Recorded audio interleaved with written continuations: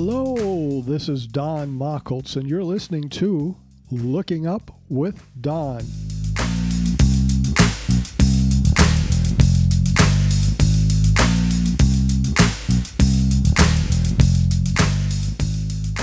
This is the Looking Up with Don podcast, episode number 122 for the week of May 4th, 2022. The related website for this podcast is donmachholz.com. That is spelled DONMACHHOLZ.com, 2 H's. What's up in the sky this week? As our week begins on Wednesday, May 4th, the moon is a crescent in our evening sky, entering the constellation Gemini. It reaches first quarter on Monday, May 9th at 0020 Universal Time, which for those in the Western Hemisphere is on Sunday evening. By next Tuesday, May 10th, the moon will be 60% full and in the constellation Virgo. In the evening sky, we still have the planet Mercury, but it will set about 4 minutes earlier each night, and by the end of this week, you will not be able to see it. We had hoped that comet C2021-03 Pan-STARRS would be visible in binoculars. It reached perihelion, its closest point to the sun, 2 weeks ago, and has been lost in the evening twilight since then. Well, now it's far enough from the sun that it should be visible. But reports from around the world indicate it is much fainter than expected, probably around magnitude 9. I suspect it will get fainter, not just because it's moving away from the sun, and comets typically do that, but because it has begun to disintegrate. Typically, in the process of disintegration, comets continue to dim as they fall apart. In the morning sky are 4 planets, Saturn, Mars, Jupiter, and Venus, still form more or less a line. Venus continues to move away from the other 3. Well, actually, it's those 3 are moving away from Venus. On May 9th and 10th, periodic comet 22 Koph passes a half of a degree north of Mars, with Mars being the closer object, and the comet is about 3/10 of an astronomical unit behind Mars. An astronomical unit is the average distance between the Sun and the Earth. The comet will be rather faint, about 11.5 magnitude, but you might want to give it a try.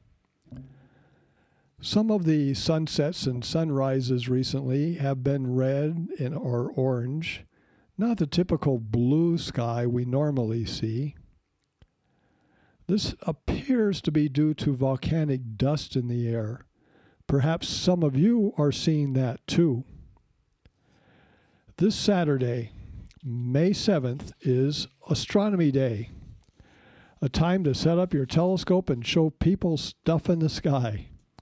For daytime viewing, the sun has a few sunspots, and in the evening, the moon will be about 40% full and a few degrees north of M44 in the constellation Cancer. The moon is always a great object to show, because many people have seen it their whole lives, but never as good as it looks through a telescope. Now, here's a simple playlist for Saturday night as seen from the Northern Hemisphere. And when we used to do public star parties in Northern California, usually I put together the playlist for the other astronomers and myself to use. Begin with the moon before the sky darkens. That allows your guest to get used to looking through the telescope when they can still see the telescope. Then you go on to a few bright stars. Betelgeuse, the red giant, is setting in the west. We like to show a blue star, red star, and perhaps a yellow star. So Betelgeuse would be your red star. For the blue star, pick Spica or Regulus. And for a yellow star, pick Arcturus. Next, we would go on to a double star, Alcar and Mizar. They both look good. Or perhaps Coracorii. Now we move on to some open star clusters while trying to avoid the moon. M35 looks good, as does M37, and M36 and 38. They're all in the northwestern sky. Next up, we would show a few globular clusters, with M13 and M5 in the eastern sky. M3 is higher up, and it shows well too. Now for a galaxy, with the moon up. M94 is condensed enough to look good in light-polluted skies. And the M81, M82 group is great too. Then go back and show the moon and send everyone home happy. Even here at the ranch, when I give a sky tour, I have 2 or 3 telescopes. I will find my first object and announce it to the guest. And here at the ranch, it's usually only 2 or 3 people. And I'll tell them what's in that telescope. Then I walk over to the next telescope and find the next object and announce that. If I have a third telescope set up, I do the same with that one too. I have had to learn how to do that over the decades. In the mid-1990s, I was asked by the Ranger Phil Sexton, to host star parties at the Big Bend area of Northern California. Now, this is right off of Interstate 80 near Cisco Grove and Rainbow Lodge. For the first few sessions, it was just me with 3 telescopes, including my 2-inch refractor and 2 6-inch telescopes. I recall one time I was showing objects to the public, and a bus rolls up and about 15 or 20 more people came out. So I had 3 telescopes to use, and I kept them busy the whole time. A week from this Sunday, on Sunday night, Monday morning, May 15, 16, we have a total lunar eclipse coming up. This is one of the top astronomical events of the year, so start planning now. Those of you in the western states of North and South America might want to find a place where you have a low southeastern horizon, because shortly after the moon rises, it will go into eclipse, so it will be in the southeastern sky. I will be discussing the lunar eclipse more next week. We have a meteor shower coming up this week, the Eta Aquariids. These are meteors that originate from Halley's Comet. Now, Halley's Comet is in a retrograde orbit. It goes around the sun one way, and we go around the sun in the opposite direction. These particles are from the comet as it is leaving our inner solar system, and they have been deposited here by the comet over the last few centuries. The shower peaks on Friday morning, May 6th, but the days on either side of May 6th will also show a few meteors. The radiant, the area in the sky from where the meteors appear to come from, is in the constellation Aquarius, about 10 degrees north of the planets Saturn and Mars. This means the radiant will rise around 2 or 3 o'clock in the morning after the moon has set. You can expect to see about 15 meteors per hour.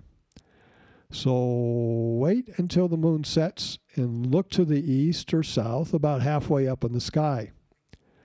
Most of us have a very wide field of view with our unaided eyes, so you can cover a lot of sky this way. The southern hemisphere of the Earth is favored for this shower, but even the northern hemisphere can see a good show. Will you be able to see the International Space Station this week? which for our purposes begins Wednesday, May 4th through Tuesday, May 10th. It depends upon where you are located.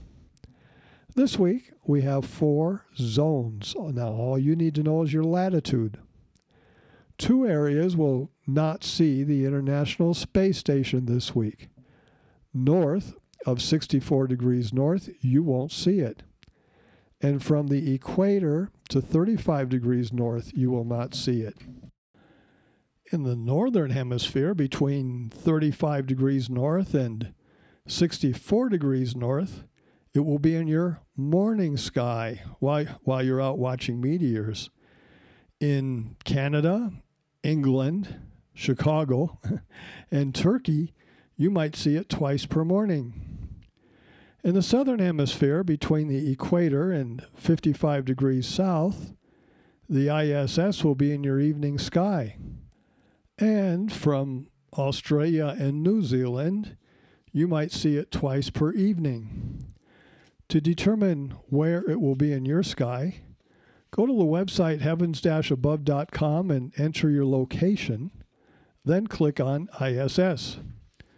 We do have a few comets still visible.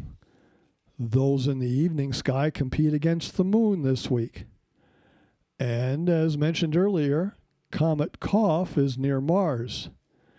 The comets are plotted on podcast 122, that's this one, maps 1 and 2, which you can get from my website. But for more accurate positions, go to the heavens-above.com website and click on Comets. How can you see better?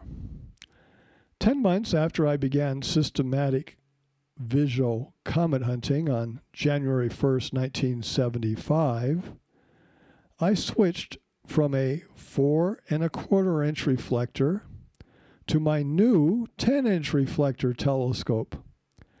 I was hoping that with this larger telescope I could see fainter objects. I was wrong. That was because I was sweeping from Concord, California, population back then about 40,000 with the associated light pollution. My 10-inch telescope, the new one, had a short focal ratio, f3.8, a short tube, but it gave me a wide field of view. The other telescope, the 4 1/4 inch one, had a longer focal ratio, f5. It was the light-polluted skies that prevented my larger telescope from performing better. It was then that I started commuting to dark sky sites around Concord, like the town of Clyde by the Naval Weapons Station, and for a while I set up in the parking lot of the Concord Pavilion, which at that time was being constructed. As 1975 progressed, I continued my comet hunting and did not find any comets. But others did, and so there were undiscovered comets out there while I was comet hunting. By the next year, I put together my comet hunting theory, and that has guided me since that time. The comet hunting theory breaks down the process of searching for a comet into 3 areas. If you meet all 3 conditions, you will find a comet. Here are those 3 conditions. Number 1, position. You must be looking at the comet. That sounds simple, but there are 40,000 square degrees and you cannot look everywhere at once. Number 2 is brightness. It must be bright enough for you to see it. And number 3 is timing. You must find it before others. Do all 3, and you find a comet. With every comet visually discovered by someone else, I analyzed it, where it was before it was discovered, and where I had been sweeping when the undiscovered comet was in the sky. Not always, but often I had swept over the comet before it was discovered and missed it because it was too faint. That is factor number 2. It must be bright enough for me to see it. I was covering the area that the comet was in, and I was often there before it was discovered. I simply had to see fainter objects. As a result of my research and experience, I came up with the 3 areas that I needed to work on to see faint nebulous objects. They are, in this order, eyes, skies, and telescope. Yes, I know. Many amateurs simply say, I need a bigger telescope. That happens all the time. It is called aperture fever. Now, why didn't I buy a larger scope? 2 reasons. I did not want to spend my money on one. And number 2, a larger scope would mean a smaller field of view, and I would cover less sky. I was good at covering sky. I just needed to see deeper. Eyes are a major factor in how well we see nebulous objects. I often thought about Steve O'Mara and Alan Hale. Both have good eyes and do very well in small to moderate telescopes. Now, genetics might play some role, but you can practice seeing fainter objects. So I began in my off time, when I wasn't comet hunting, to look for and see faint objects, as faint as what I could see in my telescope. Using an eye patch and keeping stray light from reflecting off my telescope helped too. And being dark adapted, which takes time. Practice, practice, practice, and you will get better. Next is the sky. Seeing faint things is a matter of contrast, and under dark skies you can see better. So find a dark sky site from where to do your astronomy. It does make a big difference. Finally is the telescope. A large mirror, a large aperture will gather more light than a small one for viewing stars and point sources. But the improvement is not that clear-cut for nebulous objects. Contrast is, again, the name of the game. And all things being equal, a longer focal ratio will darken the field of view more than it will darken the object. Now, once again, I did not want to go out and buy another telescope, but I realized if I were to do it again, buying the 10-inch telescope, perhaps an f5.5 or f6 would have delivered better contrast with some reduction of the field of view. Of course, the smaller field of view means I cover less sky. But I did manufacture a negative lens, and I placed it in my telescope tube just before the secondary, between the main mirror and the secondary, to increase the focal length slightly. And I made another negative lens and pressed it into the barrel of my 32 millimeter eyepiece to reduce the overall focal length of that eyepiece and give me more magnification. I used black flock paper inside my telescope tube to absorb stray light. And I put light baffles inside the tube, although in a reflector, baffles probably do not help. I painted the outside of my telescope tube near the eyepiece flat black. So there you have it. Work on your eyes, find dark skies, and optimize your telescope, and practice finding faint galaxies, nebula, and comets. To recap the podcast, what's up this coming week? A meteor shower is this Friday in the morning sky. The moon is in our evening sky. Get out and see the moon. Astronomy Day is Saturday, and we still have those 4 bright planets in the morning sky. You have been listening to Looking Up with Don, podcast episode number 122 for May 4th, 2022. I'm Don Machholz. Once again, the related website for this podcast is donmachholz.com. That is spelled DONMACHHOLZ.com. 2 H's. You can contact me at dontheastronomer@gmail.com. Once again, that's dontheastronomer@gmail.com. God willing and pod willing, I'll be back next week for another episode of Looking Up with Don.